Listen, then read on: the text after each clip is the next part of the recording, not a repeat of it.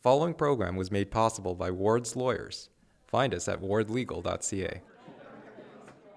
Folks, I want to apologize. I made a mistake. As I said, folks, from day one of my producing and hosting this program, folks, the buck stops with me, but it's also someone else's fault. So I'm also blaming them mostly, folks. Mr. Grigno, what exactly are you apologizing for? Is it the lame opening sketches that open your podcast episodes? And what specifically is it about those sketches that you're apologizing for? The hackneyed writing? The tired impressions? The excessive use of the echo sound effect to make it sound like you're actually holding a real press conference? Or that you keep corralling people in your home to do the voices? As I said, folks, and I will continue to say clearly, in a vague manner, mistakes were made. But I was following the expert advice of people who did a lot more Googling than I did. You don't know what it's like, folks, to walk in my shoes. But Mr. Grigno, experts, real experts, warned you months ago that these sketches would only get less and less funny. They presented you with scientific data to prove this, and you chose to ignore that data. Explain. Well, you see, folks, that's the problem.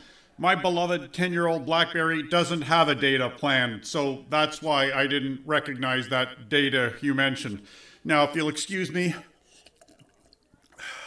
I have to go and host a podcast, folks.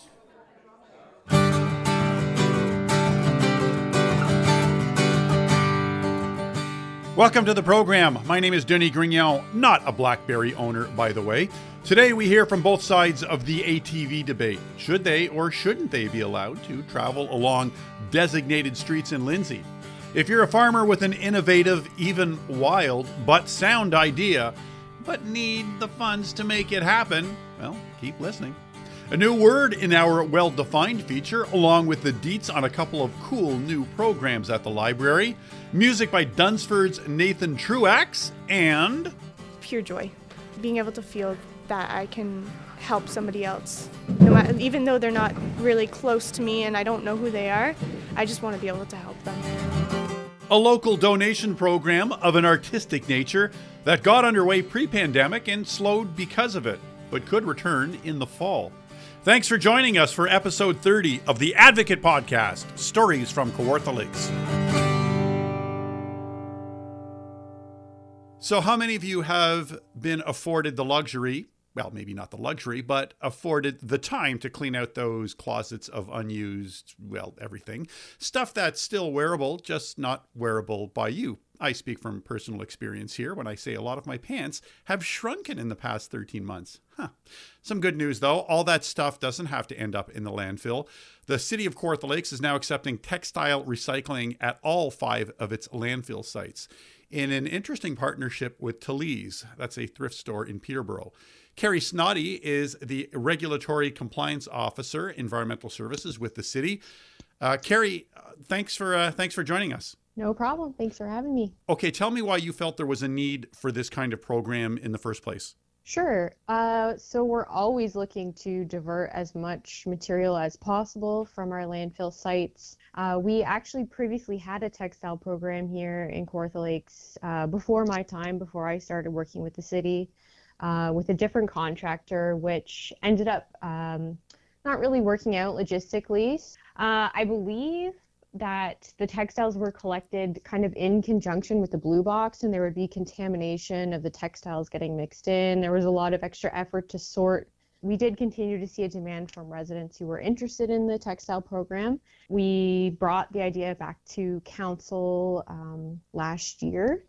We invited all sorts of organizations to submit proposals to work with the city, and the Tilly's Recycling Rewards just ended up being the successful bidder of that process. What was it that they were able to come to you with this RFP, this request for proposal, that appealed to the city of Kawartha Lakes to partner with them? They just had a well put together proposal. We actually didn't get too many bids on the work. I know it's a really difficult time for a lot of companies with the pandemic going on, especially dealing with something like donations and clothing coming in from the public. So they had a well put together proposal. They were willing to work with us. We don't have to pay for the service, so they collect at our sites. They actually pay us a very small amount for the textiles that they go on to sell in their store or send off to be recycled. It sounds like a sweet deal for the city, but I'm just wondering how much will Talese or any organization collect and go, all right, we can't use a lot of this stuff. What happens to that stuff? Are they still responsible for, I guess they're taking it to the landfill, or is it out of your hands at that point once they pick it up? That was something that we were very interested in when we got into this process, because we didn't want to just be taking it away from our landfill and then sending it to another landfill. We wanted it to be really transparent and know where the material was going. So that was part of our request for a proposal, was to ask the companies to tell us what they're doing with it. So, and what was their answer? They have a 96% diversion rate. So 96% of the materials they collect are either reused or recycled. So it's a pretty comprehensive list. When I went onto the city's website and I saw what can be accepted, and I saw it and went, okay, so how are they going to take running shoes and chop those up into resellable rags? I'm just wondering how that list was developed. Yeah, so that was the list that they provided to us. So those are the types of materials they can either accept to, resell in their store or recycle into different materials. I don't remember the entire list of the different types of material they recycle things into. I know rags for sure. We spend staff time on it to operate the program, but there's no cost to the taxpayer to run this program. You've hinted that this could lead to curbside of textiles. What would need to happen for that to happen? It is the plan. So as part of the RFP that we put out, there were 3 things included. So one was the bins at the landfill. Number 2 was at least 2 curbside pickups per year. So we just don't have the exact dates put together yet. We're hoping for one in June and one in October. The third item is to provide bins when we're able to do our environmental roundup days. How much textile do you think this is diverting from our landfills here in the city of Kawartha Lakes? About 40 tons a year is what we expect. That's typically what we've seen in other municipalities when we've looked at it. My name is Danielle Hiddink from Ward's Lawyers in Lindsay, your official sponsor of the Advocate podcast, Stories from Kawartha Lakes. We are 100% local media, which includes the Advocate magazine, now available at Food for Less and Lamantia's Country Market. The May issue examines the overlooked Indigenous history of our area. Sylvia Kiesmat's cover story looks at what we don't know about this history and why it hasn't occurred to us to wonder. This, of course, is the Advocate podcast, Stories from Kawartha Lakes, but we are more than just stories. We're words, cool words that you may not have even heard before. Words that you may want to toss into everyday conversation. This is one of my personal favorite segments of the podcast. It's called Well-defined. Well-defined. Well-defined. What does that mean anyway? Well-defined. Lindsay Bowen is our expert in this segment. Expert? Yeah, I think that's the right word here. Lindsay is with Outreach and Community Development with Kawartha Public Library. Hey, Lindsay, thanks for doing this. Thank you, as always, to you as well, Denny. Okay, before we get to our well-defined word, our new well-defined word, there are a few things I was hoping to talk to you about. One of them is this Spice Club, which I understand has a gangbusters response to it. Yes, absolutely. We were thinking we'd get absolute max 25 participants, but we currently have over 60 people that have registered for our new Spice Club. Okay, well, you have to explain that a little bit, because for future Spice Clubs that people want to join and maybe get in the queue a bit more quickly. What is a Spice Club? So what we do is we send home a new spice each month. Patrons can pick it up at their preferred library branch. Along with that spice comes a handout that includes some information about it, some cookbook suggestions, details about our free digital resource for recipes and more, and that's called A to Z World Foods. And then so essentially you get the whole month to sort of experiment with the recipes we were given. At the end of the month, the whole group meets and discusses what went well, what recipes we made, and just a fantastic way to gather as a community. And steer people towards the cookbooks that are available in the library too, I guess, yeah. Exactly, yeah, and we're very thankful to have partnered with Burns Bulk Food to offer this program. Okay, now the other one that really piqued my interest was the cognitive kits. So these are kits that caregivers can take out from the library, take home or to a senior home, wherever their loved one is staying. And there are different activities in the kit that are appropriate. So maybe it's a puzzle or a game or coloring, anything like that. So we currently have 8 different themed kits. Themes include hockey, gardening, farming, and more. And we worked very closely with the Alzheimer's Society of Peterborough, Kawartha Lakes, Northumberland, and Haliburton to bring these kits to our community. Well, some real touchstones there when you think of our community. You mentioned hockey, gardening, and farming. Exactly. Those are very strategic themes. Well, you thought that one through. Well, that's great. What's the response been so far on that? So far, so good. The gardening one, of course, with this time of year has already gone out, and there's a wait list for that one.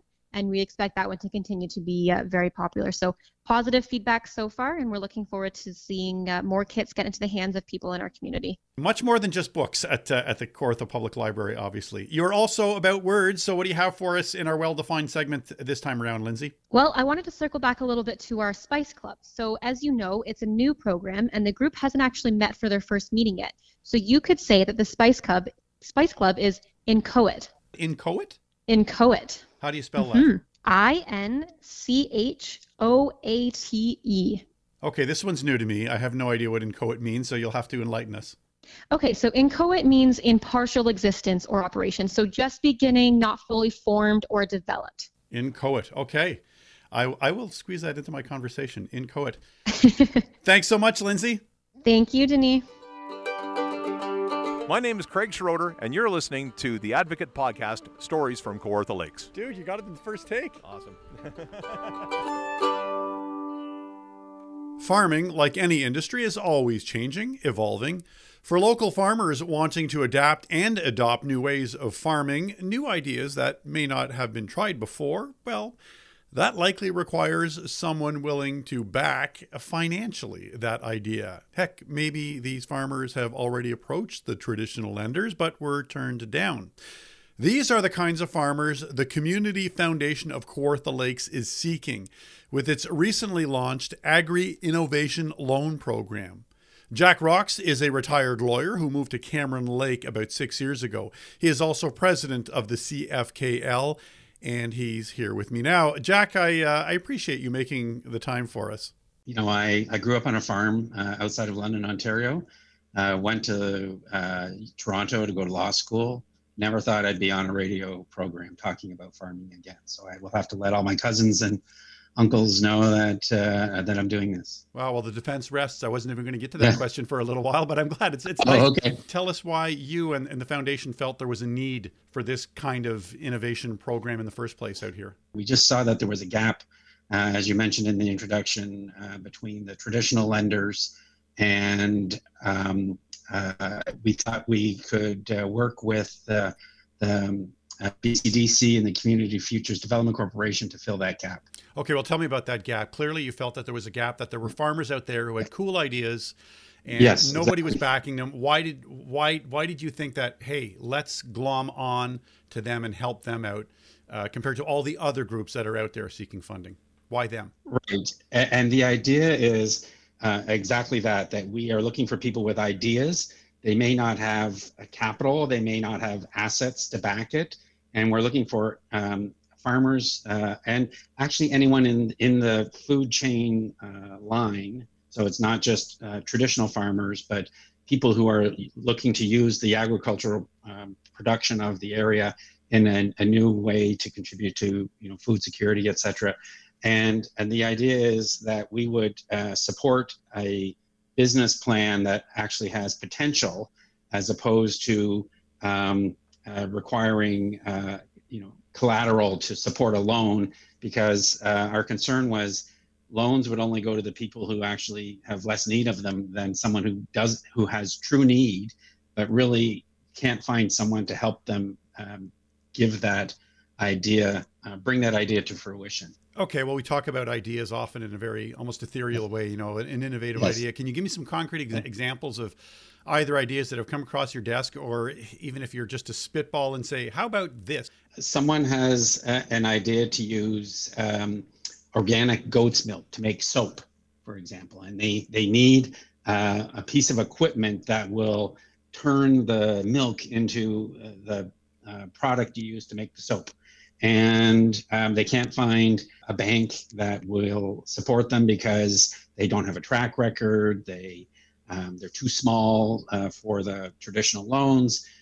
They just need someone to help them, buy that initial piece of equipment that will help them turn, almost like a hobby or a passion into a business.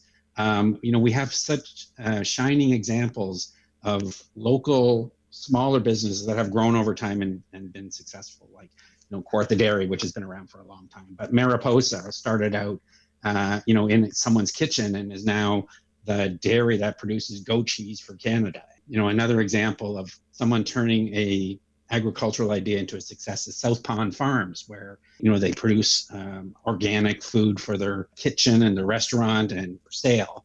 Innovative ideas, microgreens, where someone has an idea to turn compost into the base for growing greens for the market in Toronto. And anytime you bring up Kawartha Dairy ice cream, everybody's on board. Now, you have said that the ideas are, quote unquote, limited only by one's imagination. Right. And I know you're not making the decision on your own, but how do you truly weigh those innovative ideas versus those that, well, let's just say they're a little bit out there? Well, the benefit we have, the Community Foundation of Kawartha Lakes has a board, all volunteers, but who represent a broad range of experiences. Harry Stoddard, who is the general manager for the Lex and comes from a farming background. We have people with governance experience, business experience, deep experience, looking at a business and saying, yes, we think this can fly. Take me to that boardroom table when you're all working together, weighing the pros and cons. How does that work? What are those dynamics like? Is it majority rule, or can one person sway a complete group? It is consensus. People, can help guide the decision by applying their experience. We are looking for ideas that are a little bit more out there, right? So we have a bit of luxury in that we're not looking for significant returns. We are looking for a modest return. There will be a pitch required in order to describe. You have to be able to explain your vision. I don't want to trivialize it. It sounds a little bit like it's Dragon's Den for Kawartha Lakes in many ways. Someone once used that example, but it's called agri-innovation for a reason. We talked about, what if someone wants to buy a tractor? Well, they can go to a farm equipment company and finance a tractor. Let's say they need a piece of canning equipment or a bottler, in order to bottle organic honey with organic infused lavender. It's smaller scale, and they may want some support in order to get that done. We're not the credit committee at the Royal Bank. Not that there's anything wrong with the credit committee at the Royal Bank, but we are local people who are trying to make our local neighbors successful. You mentioned the traditional banks, and the critic might argue that, well, a lot of these ideas may have come across the table of traditional lenders and they were turned down, and the critic would argue they were turned down for a reason. And then you come along and you go, well, maybe we'll take a chance on that. So how much of a chance are you willing to take on all of this? We are actually, we're trying to drum up business for this program, and one of the sources of the business is going to our local banks and the branches and saying, do you have people that just couldn't fit within your lending criteria, but you thought, well, they had a good idea, they just didn't fit in our model. That's a source of business for us.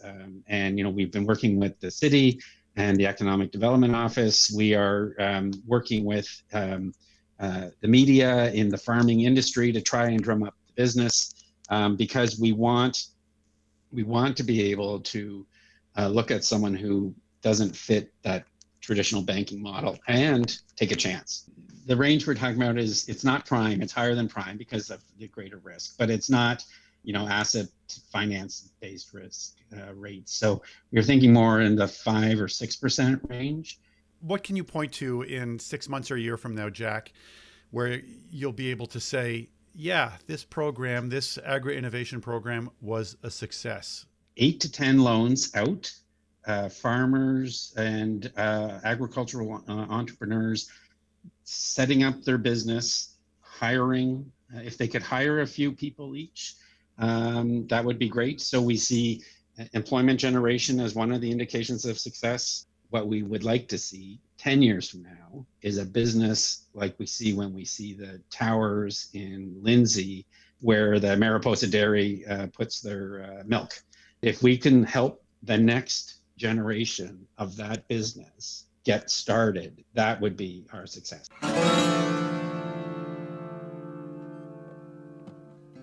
To find out more about the Community Foundation's Agri-Innovation Program, go to kawarthafoundation.ca. In an upcoming episode, you will meet musician Nathan Truax, but here's a prelude to that interview. This is Nathan Truax with Oh, What Are You to Do? I seen your old flame coming round, walking big all around the town, not hearing the words you say. I'm not sure I'd want to anyway. I see that spark in your smile, something I ain't seen in a while. Maybe it's just that old cocaine taking the pain away. You've got demons in your closet, fears in your attic. How about what are you to do?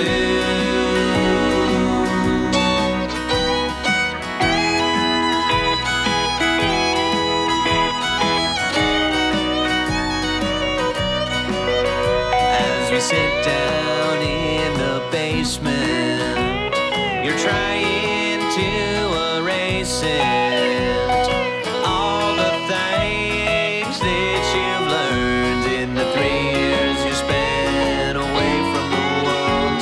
I love to hear the sound of your laugh, but I can't help feeling just a little bit trapped in this old town. The word gets around, I hope I don't end up under the ground, because there's demons in your closet, fears in your attic.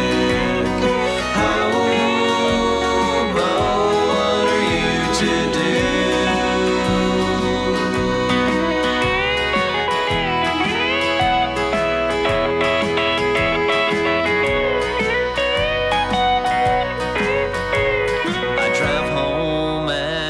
End of the night, hoping that you get home alright, choosing my next words to say. I guess they don't matter anyway, because there's demons in your closet, fears in your attic. How about what are you to do?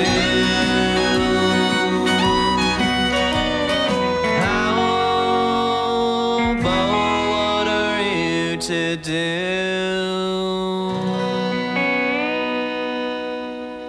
Dunsford's own Nathan Truax with a song he wrote, Oh, What Are We to Do? Nathan will be our featured musical guest in an upcoming episode. Until then, find him, his music, and his great leather work on Instagram. This is episode 30 of the Advocate Podcast, brought to you by our exclusive sponsor, Ward's Lawyers. For all your legal needs, Carissa and Jason Ward and their team have you covered. Find them at wardlegal.ca. It's an issue that is not new in Kawartha Lakes, but is now being examined more closely by City Council. On one side of the street, figuratively, but in some cases literally, those hoping City Council will approve a proposal which would allow ATVs to travel along designated streets in Lindsay, and also allow ATVs to travel directly from homes in Lindsay to those designated streets. On the other side, those who are hoping that proposal is not approved. In today's episode of the Advocate Podcast, we present you with arguments from both sides. The rules were simple but paramount. State your case in 90 seconds or less in a pre-recorded commentary. That commentary would not be edited, provided it adheres to this 90-second maximum rule. Do not mention the name of any individual from the opposing side. We'd then play both of these commentaries back to back, all in the spirit of presenting you, our listener, with a civil and fair presentation of both sides of an oft-times contentious topic in our community. First up, we hear from the pro side of this proposal. My name is Carolyn Richards. I'm from Kawartha Lakes, and I'm the president of the Kawartha ATV Association. I believe ATVs should be allowed on designated streets in Lindsay because we need to connect the north and south sections of the Victoria Rail Trail system for off-road vehicles. The ATV sport has grown tremendously over the last 5 years, and the demographic of riders has broadened. As we see more people moving to Kawartha Lakes to retire, we're also seeing more retirees buying ATVs for the first time, and new families are also discovering the sport. A designated route through Lindsay will allow these riders to connect from one trail to the next in a safe and legal manner and give them options to stop for food and gas along the way. Not only will the riders benefit from being able to enjoy the beautiful trails we have to offer, but the local businesses will benefit from the added spending in the community at a time when our businesses need us most. The ATV route through the village of Fenland Falls has been a very successful model of how ATVs and other vehicles can safely share the roads. As noted in the report from the Kawartha Lakes OPP, in the 5-year period from 2016 to 2020, there has not been one fatality on a trail or a road in the city of Kawartha Lakes. A trial period is a thoughtful and responsible way for council to show the residents of Lindsay that ATVs and vehicles can safely share the roads here in town as well. That was Carolyn Richards, who is in favor of the proposal to allow ATVs on designated streets in Lindsay. Here now is an opposing view. My name is Peter Petrosoniak from Lindsay, and I believe ORVs should not be allowed on Lindsay streets, nor on any roads not already permitted, because primarily they are meant for off-road recreational use only. In fact, the manufacturers themselves state that ORVs are not designed, manufactured, or in any way intended for road use. They are not safe on roads. Furthermore, they are associated with a high rate of injury and death. Emergency department visits due to ORV injuries are 5 to 6 times higher in the city of Kawartha Lakes compared to the rest of Ontario. So what will happen when ORVs are allowed on roads? Injuries and deaths will increase. That alone is enough reason to keep ORVs off roads. What about the costs to the city? As if health and injury costs are not enough, the city police chief says he would need a bigger budget. According to his report, the police force would need their own ORVs and funding for extra policing. What about liability for the city? The city risk management officer says that permitting ORVs on municipal roads may cause the city to bear the cost to defend claims, which will cause future premium increases, and those costs will be borne by you and me, the taxpayer. In summary, ORVs are intended for off-road trails. They are unsafe and are a cause of high rate of injury and death. They will cost the city more in policing, and they will increase liability for the city. That was Peter Petrosoniak, who is not in favor of the proposal to allow ATVs on designated streets in Lindsay. Our thanks to him and Carolyn Richards for sharing their opposing views on this issue. The Off-Road Vehicle Task Force is scheduled to discuss its recommendations at the city's May 4 Committee of the Whole meeting.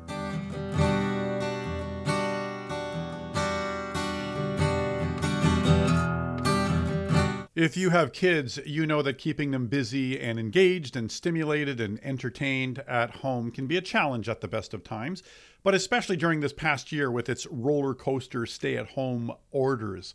For children in Canada's remote Indigenous communities, there's often the added challenge of access to stuff for creating art. The stuff that we take for granted, like crayons and paints and beads. Stuff that a donation project at IE Weldon Secondary School sought to address last year. Project 116 Plus supported a broader national program called Art for Aid, whose goal is to gather art supplies and ship them to our country's more than 116 remote Indigenous communities. Locally, Project 116 Plus was spearheaded by now Weldon grad Sydney Topfer, working with now retired Weldon teacher Pam Kukabucker. You'll remember Pam from a recent episode where she and her husband Walt take care of donkeys. Project 116 Plus was suspended this year because of, well, you know. But Pam and Sydney, who's now a student at the University of Guelph, are hoping Project 116 Plus will be revived in the fall by Weldon's Reconciliation in Action group. Now, I want to take you back about a year ago, a few days before that very first shutdown, in fact. That's when I met with Sydney and Pam and student Austin Nicholson at Weldon. just as they and other students were boxing a bunch of art supplies to be shipped out to these communities. Now give a listen, and I'm confident you'll agree that you will be rooting to have this unique local program return in the fall. Beads are very highly wanted for Indigenous communities, and so something like that is valued over stuff like pencil crayons or other things like that are a little bit more common.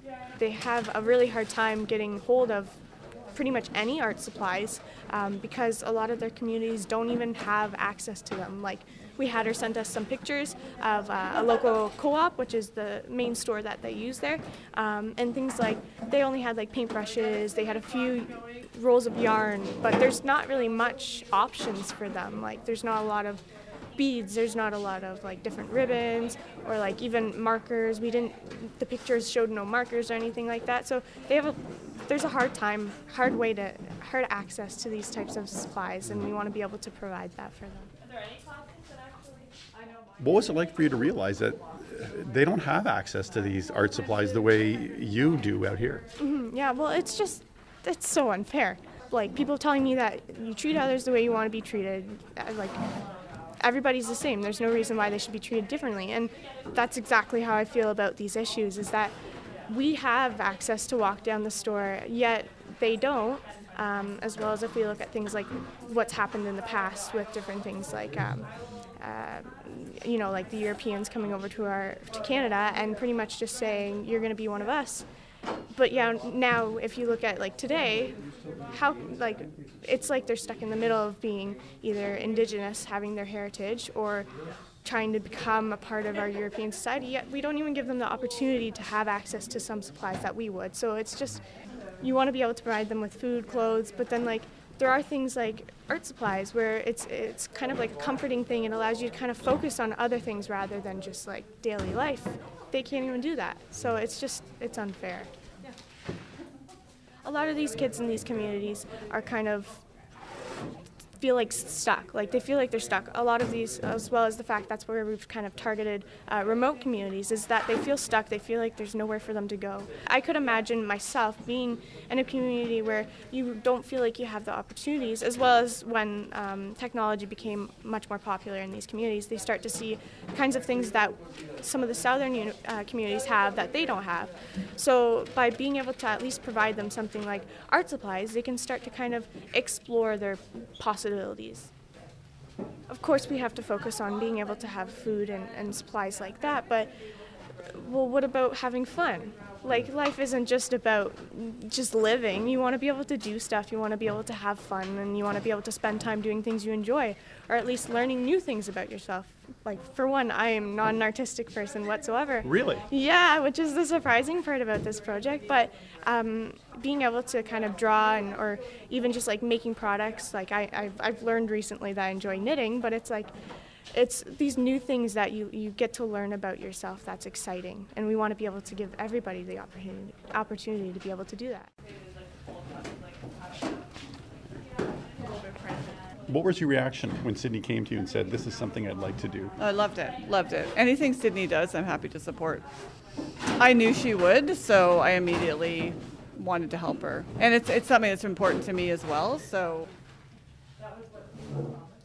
Austin is a Métis, from Métis background, and he's been going to the Métis cultural camps, and he learned that beading is very important, and leather work is really important. So in my class, I was really trying to promote us bringing in beads and needles and leather work things, because that's culturally what they'll use lots of. We've given them lots of other things that will be fun to play with and creative, but it won't be their cultural background. There are many things you could volunteer your time with, but you're here on a Friday afternoon sorting through boxes when you could be shooting pucks against a garage door. I do some stuff with like the M&O and stuff, so I kind of like an idea of what like kids might use up there, you know. Like what can they use up there? Like different beads and different like needles, different, like wool and stuff like that, and like leather and buttons. Yeah. Have you done any beadwork at all? Yeah, I've done a little bit. It's pretty tricky first time. I'm seeing all these people here now move around from box to box. They're working, but they're all smiling, and they seem, they're pumped, they're into it. What was it like trying to channel your motivation and your excitement about this into other people who this was new to them? I didn't really have to channel my excitement into them. They already were excited about this stuff. How come? That's a good question, but I think they're kind of the same as me, where it's something that they want to be able to kind of provide kids with. And it's the excitement of, it's like Christmas almost, right? Opening a box and seeing all these supplies, and it's just the possibilities there. You can do whatever you want with it. It's kind of being able to see what it can become. And yeah, no, a lot of these students that I had asked to help me out, they were all for it. Excitement with everybody. So what's not to be excited about this? What's one thing you can tell me about Sydney that she might be a little embarrassed to hear because she's outside of earshot? So I've been writing reference letters for her for next year for school, and I likened her to Jane Goodall. That's how highly I think of her. Makes me cry, so. Everybody loves a new package of markers, right? So being able to just open up a new pack of markers and draw whatever you want. It's possible, right? A little idea is possible.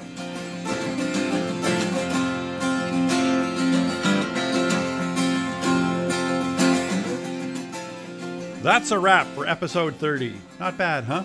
Please tell your friends and acquaintances about us and reach out to us via Twitter, Instagram, and our Facebook page. We love feedback of all kinds. You're able to listen and download this twice monthly program for free thanks to our official sponsor, Ward's Lawyers. Find out what they can do for you at wardlegal.ca. Our musical bridges and theme were written and performed by the super talented Gerald Van Halteren. Big thanks to the Cheese Factory Road players of Jonah, Yannick, and Nancy for their assistance with our opening sketch. The Advocate Podcast, Stories from Kawartha Lakes, is produced by me, Denis Grignon. Get the jab when you can. Stay safe, stay patient, and stay kind. Talk to you in a few weeks.